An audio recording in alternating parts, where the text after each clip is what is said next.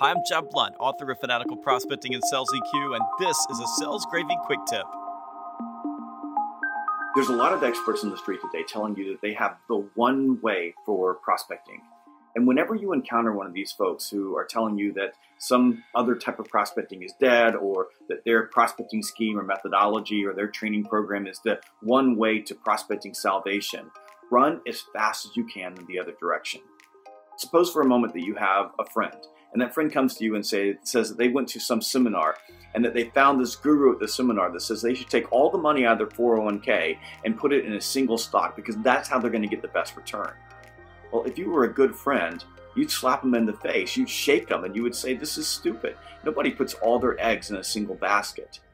And this is what these gurus are telling you to do. Put all your eggs in a single basket. The best prospecting methodology is balanced. It's balanced across multiple channels: phone, email, text, networking, social, referrals.